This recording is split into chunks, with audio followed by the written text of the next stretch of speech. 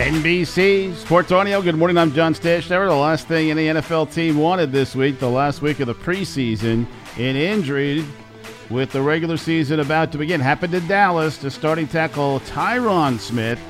Maybe not done for the year, but if he does return, it won't be till December. Tyron Smith may be replaced by a rookie, Tyler Smith. Here's the Cowboys coach, Mike McCarthy. I feel great about Tyler Biadasz and what he's done, and really like the other young centers too. Alec Lindstrom's going to do some individual today, so hopefully he can work back in.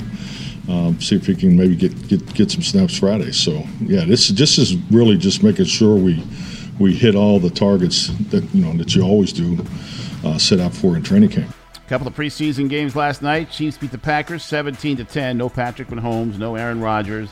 Trey Lance did play for the 49ers. Didn't play all that well. Couldn't get the Niners going in 3 drives. They got shut out in Houston 17-0.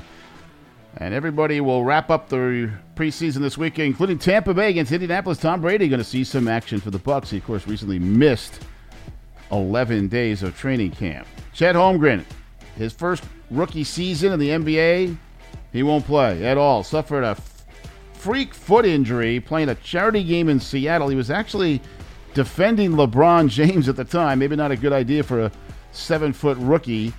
But there was also a slippery court. They stopped the game at halftime. Anyway, Holmgren drafted 2nd overall by OKC, the 7-footer out of Gonzaga, and his season is over before it ever begins. Baseball at Wrigley, Cardinals won again. They're hot, 8-3. Paul Goldschmidt, what a season he's having. 2 home runs, 5 RBIs. Phillies shut out the Reds 4-0. Aaron Nola, complete game. 5-hit shutout, no walks, 11 strikeouts. Jacob deGrom pitched the Mets over Colorado, 3-1.